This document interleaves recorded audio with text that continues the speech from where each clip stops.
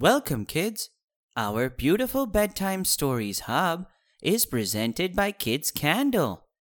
Today I'm going to tell you one funny story about one priest and three robbers story. Hey kids, if you love to listen to our stories, then don't forget to follow our podcast. The story is going to begin, so listen carefully.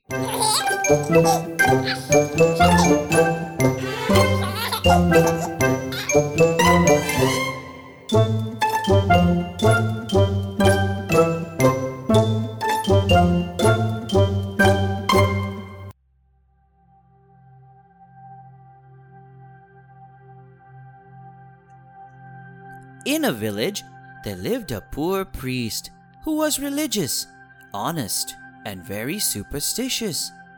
One day, a rich landlord was in a big problem, but the priest helped him without benefiting him.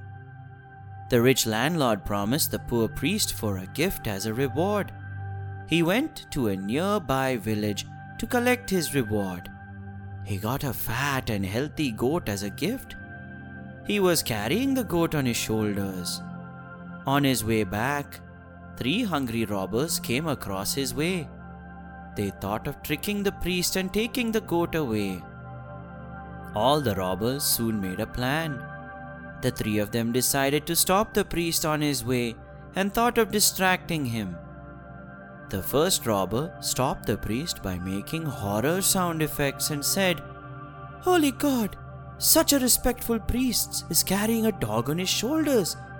It is a sin to touch a dog, a rooster, or a donkey." The priest got angry and shouted, "Can't you see it's a goat?"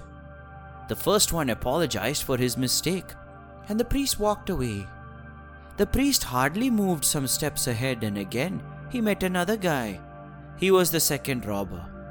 The second robber exclaimed, "How can a reputed priest carry a dead calf on his shoulder?"